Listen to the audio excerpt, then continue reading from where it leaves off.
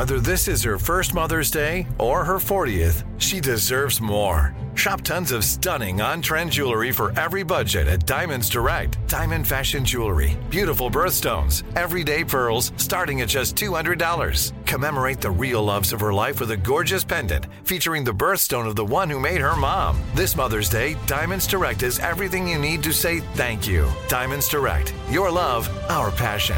Online at diamondsdirect.com. Enjoy all your favorite sports like never before at BetMGM. Signing up and playing is so easy. Simply sign up using code Buckeye and receive up to $1,500 back in bonus bets if you don't win your first bet. When you register with BetMGM, you can get instant access to a variety of parlay selection features, live betting options, and the best daily promotions in the business. And with BetMGM at your fingertips, every play and every game matter more than ever. Place your moneyline, prop, and parlay bets with the king of sportsbooks today. Sign up using code Buckeye and receive up to $1,500 back in bonus bets if you don't win your first bet. That's right, up to $1,500. Again, sign up using code Buckeye and receive up to $1,500 back in bonus bets if you don't win your first bet. BetMGM and GameSense remind you to play responsibly. 21 plus and present in Ohio. Subject to eligibility requirements. Rewards are non-withdrawable bonus bets that expire in 7 days. Gambling problem? Call 1-800-GAMBLER in partnership with MGM Northfield Park. That's 1-800-GAMBLER. You know you've got a comeback in you. When you take the next step, you're going to make it count. For your career, for your family, for your life. You can earn a degree you're proud of with Purdue Global.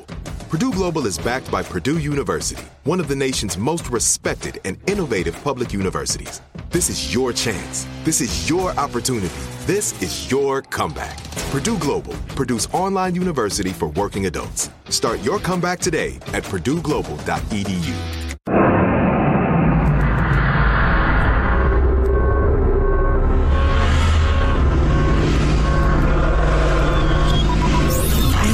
From the Abraham Lincoln Radio Studio at the George Washington Broadcast Center. Here's Armstrong and Getty. You're listening to the best of the Armstrong and Getty Show. Long article, as always, in the Atlantic. Although but you repeat yourself. We were just discussing a little bit ago the number of publications that now you can play their articles. I was doing this the other day with a New Yorker article. Dexter Filkins, who's the greatest reporter on the wars in the Middle East and stuff that exists. But anyway, I don't have time to read these things, but I can click on the article and have it read to me, and that's just awesome. That is kind of cool. When did that become a thing? Anyway, I need to do that more. I never do that. Yeah, I just discovered it fairly recently, and not every publication does it, but really, really great. Look at me, using my eyes like a sucker, shoveling popcorn in my mouth. America Without God is the article in the Atlantic. As religious faith has declined, ideological intensity has risen. Will the quest for secular redemption through politics doom the American idea? The answer is yes. I don't know why this article had to be so long. There, he answered it.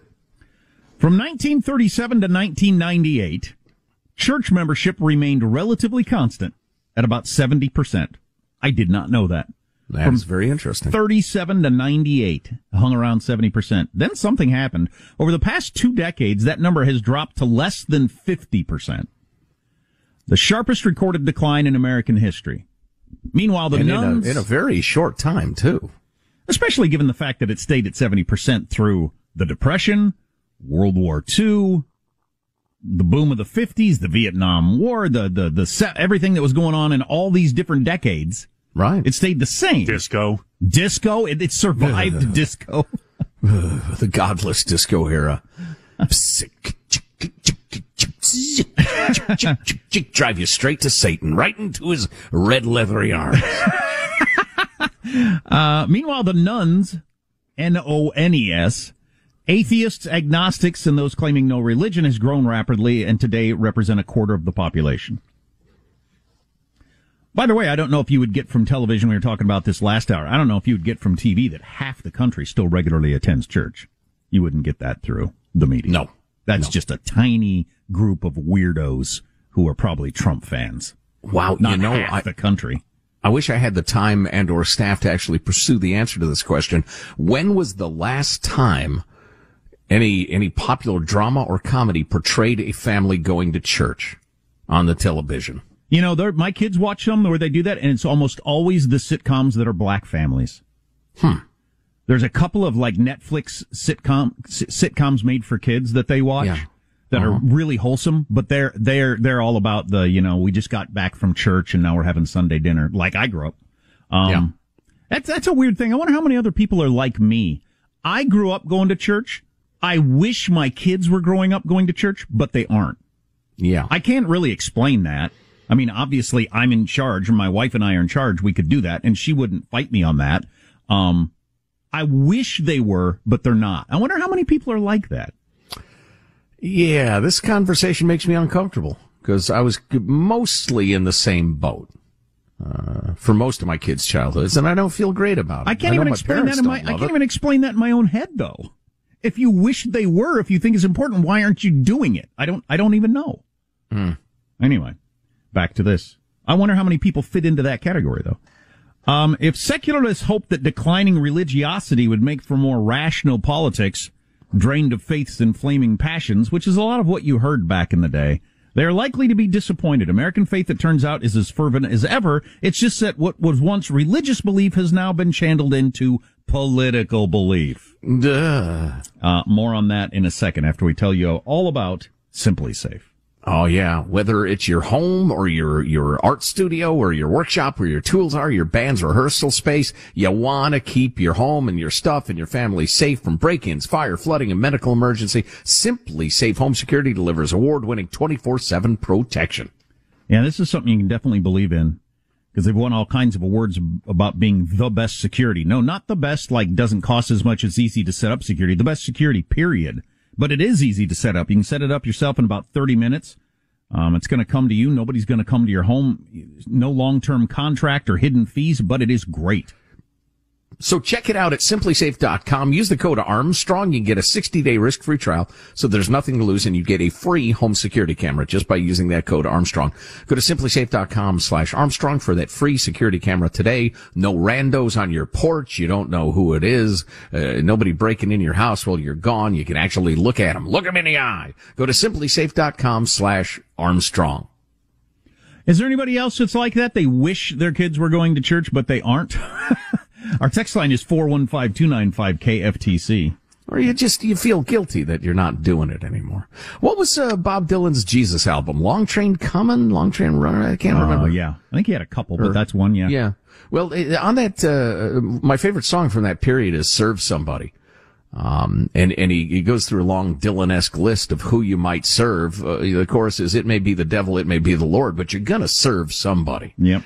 And you're going to be enthusiastic about something. And the idea that it's politics and politicians and everybody defines themselves, and it's no longer a question of policies you find more persuasive. It's who you are deep in your soul. These are my politics. I don't think that's healthy, honestly. Or it's, just about money. That's your God or something else. But there's going to be something that you answer to that is your driving force. Mm-hmm. As says this theologian quoted in The Atlantic, and more going on in this article. A theologian who served 20th century when the nation I'll skip all that. He said, this theologian, that no human being could survive long without some ultimate loyalty. If that loyalty didn't derive from traditional religion, it would find expression through secular commitments such as nationalism, socialism, or liberalism. In any given society, there's a relatively constant and finite supply of religious conviction. What varies is how and where it is expressed. So that, 70% of people were going to church, it's now down to 50%, but those 20%, and really the rest of them, the other, all the rest of it, because all human beings are like built this way, like you're just saying, to serve somebody, to be into something, to have some worldview that they're married to and devout to. It's just not a God thing, Boy, the religion of so-called social justice, which is the opposite of justice, the religion of critical theory. That's getting a lot of adherence these days, too. And it's nasty. It's scary. Understandings of the American creed have become richer and more diverse, but also more fractious. I think we all agree on that. As the creed fragments, each side seeks to exert exclusivist claims over the other. Conservatives believe that they are faithful to the American idea and that liberals are betraying it. But liberals believe, with equal certitude, that they are faithful to the American idea and that conservatives are betraying it. Without the common ground produced by a shared external enemy, as America had during the Cold War and after September 11th briefly, mutual antipathy grows and each side becomes less intelligible to the other. God, that's certainly true. Mm-hmm. No wonder, and I'll wrap this up, no wonder antipathy means dislike. Back to you. No wonder. Why you got to go fancy? I'm reading the freaking Atlantic. Not you. Not you. No wonder the newly ascendant American ideologies having to fill the vacuum where religion once was are so divisive. They're meant to be divisive. On the left, the woke takes religious notions such as original sin, atonement, ritual, and excommunication and repurpose them for secular ends. Excommunication is a good word for what they're doing to a lot of people. Right. And original sin. You were born white, therefore you are a racist. Adherents of wokeism see themselves as challenging the long dominant narrative that emphasized the exceptionalism of the nation's founding. Whereas religion sees the promised land as being above in God's kingdom, the utopian left sees it as being ahead in the realization of a just society here on earth. Heaven on earth, which was the exact phrase from Marx. And the title of that great book about Marxism, too, right? Yeah. Joshua, what's his name? Yeah, that's a great book, Heaven on Earth. After Supreme Court Justice Ruth Bader Ginsburg died in September, droves of mourners gathered outside the Supreme Court, some kneeling, some holding candles, as though they were at the Western Wall. That's absolutely true. Because they worship her left view of politics. Mm-hmm. The same way you would have like a saint of a different kind. On the right, adherents of a Trump-centric ethno-nationalism still drape themselves in some of the trappings of organized religion, but the result is a movement that often looks like a tent revival, stripped of the Christian witness. Trump played savior and martyr. Many on the right find solace in conspiracy that tell a religious story of earthly corruption redeemed by godlike force. That's fair. It's a little broad, but it's fair. Unfortunately, the various strains of wokeism on the left and Trumpism on the right. Trumpism isn't all of the right, but we'll see how that plays out. Well, and wokeness isn't all of the left, so that's fair. Well, and there are plenty of Trump voters who couldn't be accused of Trumpism, whatever that is, anyway. Yeah. But these two things, wokeism and Trumpism, cannot truly fill the spiritual void, the God-shaped hole, as it has been called. That, I think that is a deep, fascinating discussion. If we move away from God and some sort of plan for the way the world works there, what life is all about, and turn it into politics, where's that going to take us? And I think that's what we're doing. One final thought from me, because we really need to take a break, is that back in the day, I'm picturing, the 70s, whatever, when my parents and all their friends would get together, and there was quite a mix of different faiths. And there are some people who feel the need to convert everybody who doesn't believe what they believe, but that's a minority. So it doesn't really matter to me if you're a Jew and you're Catholic, you're Hindu, whatever. It doesn't affect me. You seem like a nice person. On the other hand, if you're forcefully advocating for policies, taxation policies, say, that I find repugnant and are going to screw me, you and I can't have that. Well, you believe this, I believe that. Isn't that interesting? The palette of colors that make the world go round. No, you're trying to screw me. Right. So I think that's led to a lot of the animosity these days. Fascinating stuff. Armstrong and Getty.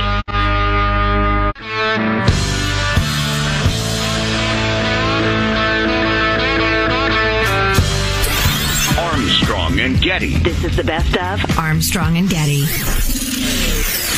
When I was a kid, I used to buy packs of baseball cards. You'd buy a pack. My kids do it with Pokemon cards, actually. You buy a pack. There's a bunch in there. You don't know what they are. You open them up, and you're hoping you get a good one. And every once in a while, you get a really good one. Usually, you get a bunch of medium ones.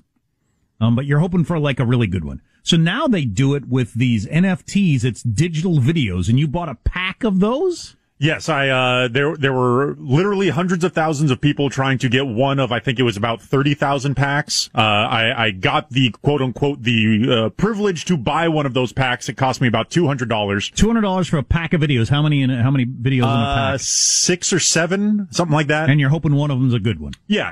And from reading the marketplace already, it was very hard for me to just come up, snake eyes and get zero out of this. It was very likely that it was at least going to be able to get the $200 of value back.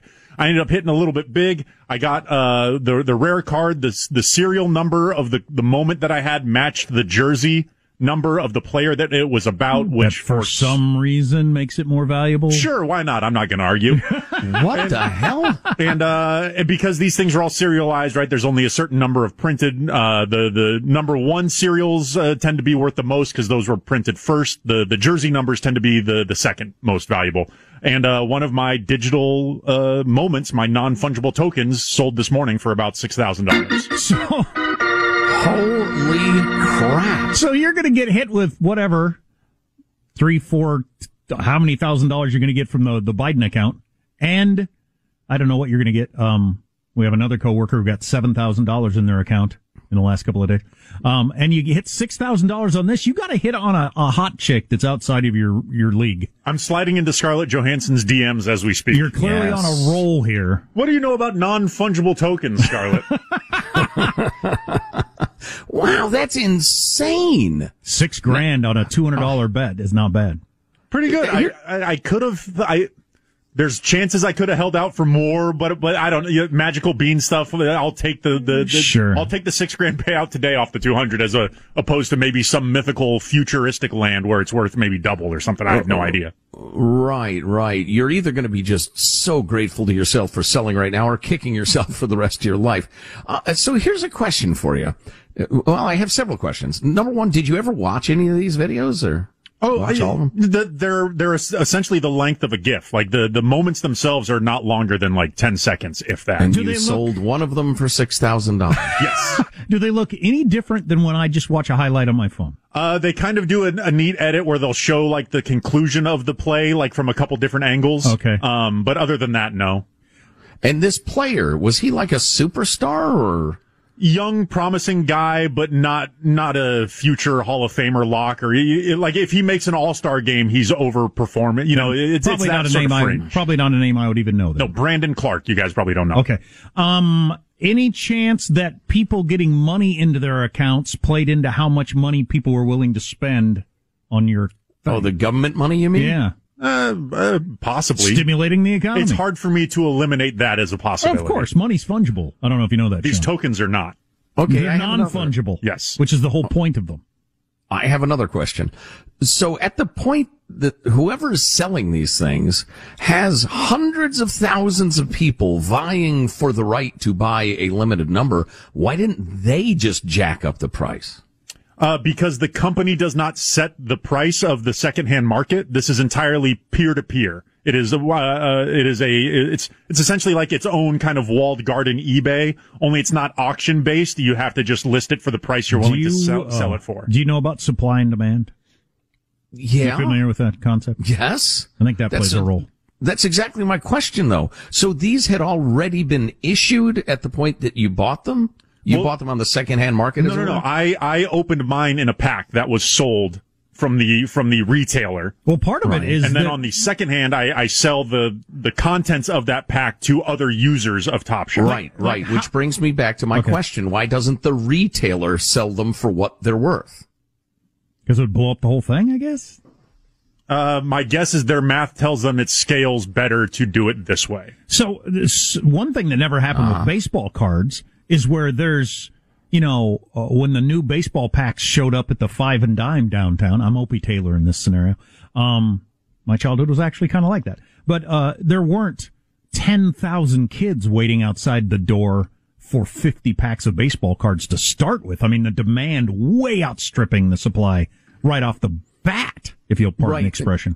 And it took me a second to understand Positive Sean's answer, but now I get it. So, the grocery store in your scenario has a couple of choices. Number one, they can continue to sell them at a low rate, drawing enormous crowds, or they could maximize their profits in the short term and probably kill the market. Yes. Yeah, it would be over in a day, wouldn't it? Yeah, so the people are buying them to get rich, not to own them. That is certainly part of the ability to kind of flip these moments has certainly been one of the major magnets to drawing people into this. $6,000. Wow. That's something. Me with my stupid mutual funds. Exactly. I'm following Buffett's advice too. That's going right at the credit cards. There you go. Yeah, let's see how my Target stock did today. Not as good as Sean's NFTs. 1.2%. Armstrong and Getty. Enjoy all your favorite sports like never before at BetMGM. Signing up and playing is so easy. Simply sign up using code Buckeye and receive up to $1,500 back in bonus bets if you don't win your first bet. When you register with BetMGM, you can get instant access to a variety of parlay selection features, live betting options, and the best daily promotions in the business. And with BetMGM at your fingertips, every play and every game matter more than ever. Place your moneyline, prop, and parlay bets with the king of sportsbooks today. Sign up using code Buckeye and receive up to $1,500 back in bonus bets if you don't win your first bet. That's right, up to $1,500. Again, sign up using code Buckeye and receive up to $1,500 back in bonus bets if you don't win your first bet. BetMGM and GameSense remind you to play responsibly. 21 plus and present in Ohio. Subject to eligibility requirements. Rewards are non-withdrawable bonus bets that expire in 7 days. Gambling problem? Call 1-800-GAMBLER in partnership with MGM Northfield Park. That's 1-800-GAMBLER.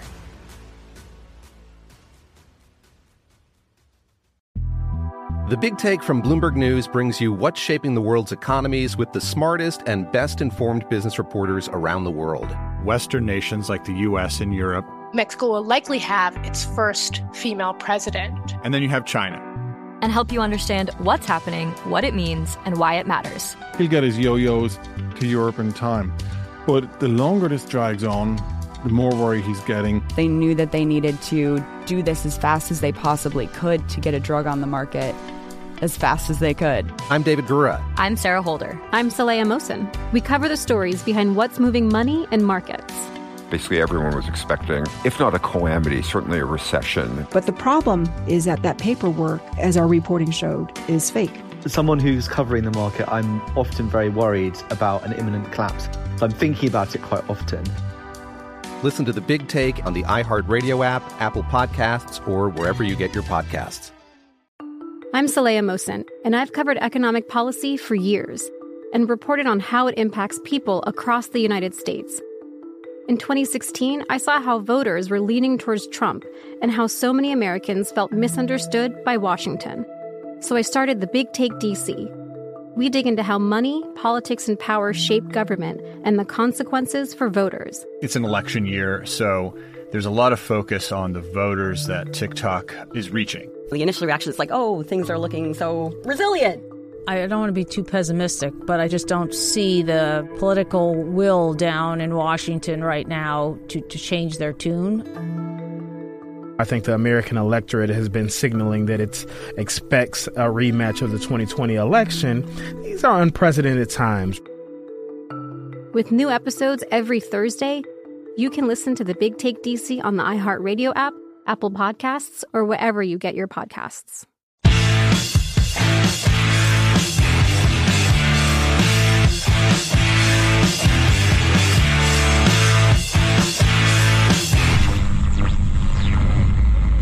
Quick point of privilege. Quick point of personal privilege. Yes. I can handle things. I'm smart.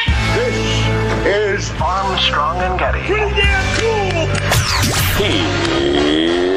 Here's Armstrong and Getty. You're listening to the best of the Armstrong and Getty Show. Before COVID, the median family income in the United States was about $65,000 a year. At Yale, it's 3 times that. The median family income of a Yale University student is $192,000 a year. That's the median. At the University of Pennsylvania, it's about $196,000 a year. At Brown University in Providence, it's $204,000. These are all Ivy League schools with multi-billion-dollar endowments heavily subsidized by you through your tax dollars. So they could afford to educate poor kids, they just choose not to. At Princeton, 72% of students come from families in the top 20% nationally for household income. Nobody seems to have any plans to change any of this. We're going to play more of that from Tucker Carlson last night. I find this to be just a really interesting conversation. And I don't want to get, I worry about not understanding it enough and getting too far down the road of just, raw populism. But we do get lectured all the time by the elite universities about the importance of diversity. Yet, as you heard they're the richest among us at all these colleges. Unless you think all the rich people have the smartest kids, and that wouldn't make any sense from any biological standpoint whatsoever, there's something going on there where the wealthy are sending their kids to the most elite universities, then lecturing the rest of us about the importance of diversity in our neighborhoods and lives and schools. There's not diversity in their neighborhoods or workplaces or schools, but there has to be in ours where we're bad people. Right. Which is really interesting. That is terribly annoying. I would say, as a guy who's shepherded 3 kids now through college, that it's not the smartest kids, it's the kids with the greatest academic achievement. And the more wealth you have, the more tools you have to get that going. It can't make up for a kid who just can't, rub 2 brain cells together, but it does help. So it is self-perpetuating in that way. Yeah, and so it contributes to the class system that we have developed in the United States, and this is what Tucker's talking about a little more of that. So here's our advice to the members of the woke professional class at the Times and elsewhere who are about to discover that their own rules might actually apply to themselves. Here's our advice. Stop complaining. When you discover that your own children's life plans have been thwarted due to some new imperative of social justice, don't say a word. Don't whine or moan or file a lawsuit. Don't even acknowledge it's happening. Just accept it. It's not like you can pretend you didn't know the meritocracy was fake. You single-handedly destroyed it yourselves. For years, you thought you had an exemption to the rules that you made. You imagined that challenging power applied only to other people's families. Sorry, the revolution has finally come for you. You pictured your kids graduating from the local friends school and moving on to Cornell to immerse themselves in gender studies and international relations. Oh, but not anymore. It's a new era. Again, an era that you designed. Now your kids will be taking the bus to a poultry processing facility in rural Iowa to begin their new lives serving the critical culinary needs of the people they replaced, the ones now going to Cornell. And maybe someday, if they're lucky, your kids can learn to code. But no matter what happens to them over the next several generations, don't fret. And once again, above all, don't complain. Complaining is racist. Diversity is our strength. We're a nation of immigrants. That's the main idea of America, which, as you have often told us, is simply an idea, not a nation. Now, all of this might be hard for you to see right now. It's painful, and we get it. Because it's happening to you, it might even seem unjust. Trust us, it's not unjust. It's the definition of justice. That, I find that really interesting. Books could be written about that. College classes could be taught about that. This effort among the elite who go to these universities that are so white and so rich, wanting the rest of the country to get to emphasize diversity and talking about diversity as our strength and all these different things. If the diversity that they're talking about for the rest of us actually comes to them, as Tucker points out, you might not like the results. Oh no, they would have a heart attack. Yeah, right. You, as he says, you might be working at the chicken beheading plant in the middle of Iowa, and the kid that grew up in that local town might be going to the university that you were supposed to go to. Yeah. And things could get real upside down real fast. And we've been talking about this for years. It drives me crazy. The people in power that talk all the time about immigration, for instance, and how good it is for the country. Nothing's changing in their neighborhoods. Their neighborhoods are exactly the same. If anybody's speaking Spanish, it's because they got the gate code from you and came in and trimmed your hedges, but they're going back out again. Right. Your schools are still all white and English speaking, or certainly upper class and English speaking, from an income standpoint. And the rest of us are supposed to like all the diversity that's happening. And if we don't like it, we're clearly bad people. Yeah, although the sort of diversity that comes to the elite universities, for instance, is a bunch of incredibly rich people who may have different skin tones, but all think the same and are from the same neighborhoods and the same yacht clubs. It is still very white, though. I remember talking about the numbers on this after the scandal broke of people faking their kids into various sports and that sort of stuff. Lawrence Summers, the guy who used to run Harvard, talking about how he looked out his window one day and he thought, I only see white kids out there. What is going on? And he started looking into it, and then they made real reforms to try to get, Harvard to look at least more like America, just on the statistics, because it's whiter than America. It was whiter than America was at Harvard. And he thought, why is it that way when we talk about, and he tried to put in all these different, programs and everything like that, and nothing has changed over the years. So the system is still rigged toward people with enough money getting in all these universities, which might be fine as long as you're not trying to force all this supposed diversity on the rest of us against our will.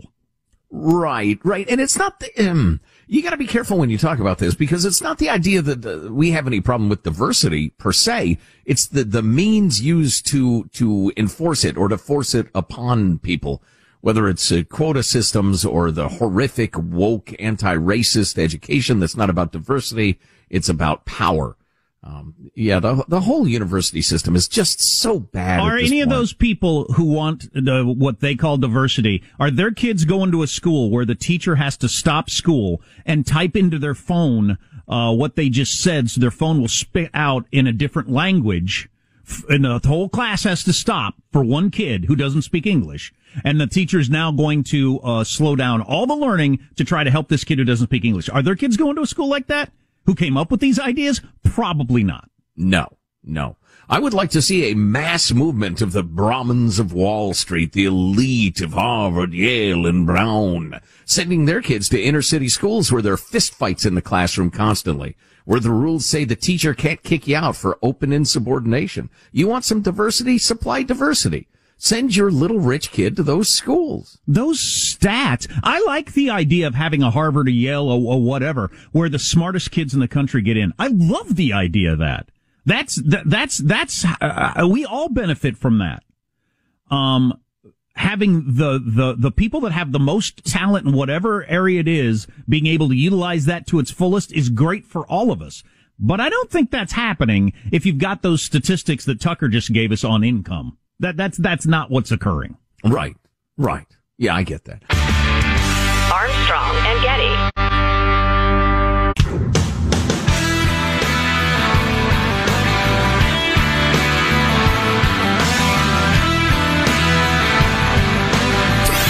Armstrong and Getty. This is the best of Armstrong and Getty.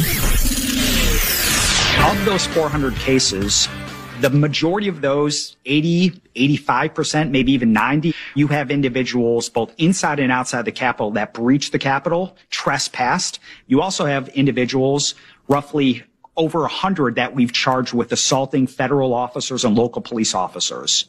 The 10% of the cases, I'll call the more complex conspiracy cases, where we do have evidence, it's in the public record, where individual militia groups from different facets, Oath Keepers, Three Percenters, Proud Boys, did have a plan, we don't know what the full plan is, to come to D.C., organize, and breach the Capitol in some manner. That's from 60 Minutes last night, and they interviewed a number of people about what happened on January 6th and where they are now in the investigation. A couple of things that stood out to me. They still are not sure to what level it was coordinated. They believe it is, but they haven't found any evidence yet. So whatever groups were involved in coordinating their actions, they were on the dark web or sending mail or something like that, because they haven't caught them on the internet yet. There were groups, and they showed some of the videos that left the rally early, headed to the Capitol. They were the people that were the most armed up. They had their bear spray and all the things that they needed and weapons and that sort of stuff. And they got into military formations that you would have to coordinate. Yeah. And train. You wouldn't accidentally do that, but they've got no evidence of that. So they're not exactly sure who the ringleaders were or how that happened. So I thought that was really interesting. Well, I think they're going to probably find out that it goes in layers. You had those small groups that were highly organized. They recognized each other on the scene and kind of were ad hoc organized. Just, they came together kind of. And then you got the masses of the people who are just yahoos who thought, look, the Capitol's open. They were completely unorganized. Yeah. Also, they arrested some of the most high-profile people and made that known quickly to deter anything for the inauguration, because their big concern was they're going to come back for the inauguration, and that's going to be a huge battle. So they, right off the bat, got the guy with the horns, the guy with his feet up on Nancy Pelosi's desks, some of the most high-profile people. They got that out within days. And they know from looking at chatter that made a lot of people think, oh, no, we better back off because of this, because of that. So they tried to send a message, and it appears that it worked, that they're going to have to come up with a different tactic. Yeah, it's on the DVR. I can't wait to watch it. But I saw from the tease, they still have a hell of a lot of people they're looking for, right? Yeah, there are think a dozen of the most violent people that they haven't caught yet. They put their pictures out on Friday, and I think they caught a couple over the weekend. Because, in the modern world, you get those pictures out, and there'll be somebody that says, yeah, I work with that guy, or, he's my gardener, or whatever. But some of the most violent people, that were just, beating on cops with flagpoles as they laid on the ground. Just awful stuff. God, you got to find those people. God, I'd say you need to find those people. You know what? I don't want them to be mentioned within 100 miles of my ideology. No. I want those people jailed. I want them prosecuted. I can't imagine what the hardest of the hardcore thought they were actually going to accomplish that day. There's a lot of crazy people in the world. There are a lot of people who can't reason, and a lot of them spend their time angry. Did you think you were going to abduct Pence or kill him or scare the Senate into not making Biden president? And they just say, oh, okay, I guess Trump will be president. Did you think that was going to happen? I would have loved to have heard some of those guys explain, what's the ultimate here? What's the result? Or maybe they just see themselves as patriots doing the right thing. We might lose, but I'm going to go down fighting doing the right thing. Maybe that's what they would say in their mind. I don't know. Mm-hmm. A couple other things on politics that I was thinking about over the weekend. One, this came out yesterday. This could be huge. I was confused by this at the time. When Trump got booted off Twitter, it is amazing how little we've heard from Donald Trump since he got booted off Twitter. And I thought, how can that be? How can one guy make a decision that silences the most famous man on earth? Doesn't silence him, but it cut way down the amount you hear from him. He had 90 million Twitter followers. And I just, I didn't think that much more about it. Well, yesterday, somebody in the Trump orbit said on one of the shows that you'll be hearing from the president on a new platform in the coming months. And the speculation is that he either bought a platform or created a new app. And I'm surprised this didn't happen like days after he got kicked off Twitter. Couldn't he hire some Silicon Valley guy to create an app? And like within a couple of days, you have 90 people following that? 90 million? 90 million. 90 million people following that. Why didn't that happen? That's an interesting question. Those 90 million would download the app and follow him, I think. Most of them. Yeah, but he had alternatives. Honestly, it's possible that there are long-term plans being hatched. On the other hand, there's part of me that goes back to what I thought during the campaign, way back in 2015, 2016, that Trump he'd never expected to win. He never expected to be the president. And while he was president, he really enjoyed it in a lot of ways, but he really hated it in a lot of ways. And that there was a large part of him that was happy as hell to go back to Mar-a-Lago, play golf, and chill with his buddies. And I just suspect he was enjoying chilling with his buddies. Yeah, I saw him quoted today saying, whether I run or not, the Republicans have a deep bench. And I don't know if that's a tell or not. Doesn't sound like the sort of thing you would say if you were like super excited about running. Oh, no, absolutely not. That's huge. The Republicans have a deep bench. There it is. There's your message. You think? Yeah, I'm out. Interesting. But one more thing about the sucky Republican Party. Couldn't be more sucky. So, sir? And last week I was talking about what a stupid angle it was to go after that one woman who was mean tweeting at senators and making sure she didn't make it, and not spending their political capital on Javier Becerra, who's now Secretary of Health and Human Services, one of the biggest budgets in all of the world. And he's got extreme views and all the kind of things that conservatives care about, but they spent all their bullets on that woman who mean tweeted. Just dumb politics, I think. Another thing that's dumb politics, and I'm still trying to figure out exactly why. I read a great article called While You Were Sousing. And it's about how the Republicans, the very week that a $2 trillion changing the way America works law got passed, the Republicans decided to make Dr. Seuss the main issue. I'm not one of those that thinks Dr. Seuss is a dumb issue, but if you're trying to get the public's attention, the very week socialism is being passed in the Congress, that's not the week for the Speaker of the House to be up there reading Green Eggs and Ham. He actually read Green Eggs and Ham on the floor to make Dr. Seuss the subject on one of the key days of voting and arguing about this $2 trillion package that the more I learn about is one of the most important efforts to change America that have happened in 100 years. 90% nothing to do with COVID. 90% nothing to do with COVID, almost entirely with just changing America in a different way that the liberals have wanted forever, and much more socialist is the direction it's going. And the Republican Party, either because they were scared or didn't think they had the backing, or because the polls showed popularity for it. Hey, you know why the polls showed it being popular? Because you haven't put up your argument yet. Yeah, if you let your opponent define the terms, sure, it's popular. But if Kevin McCarthy and all the other Republicans had made a point of trying to educate America on what was in the damn thing, maybe you could have driven those numbers down. But they didn't. They talked about Dr. Seuss instead. Do you like Green Eggs and Ham?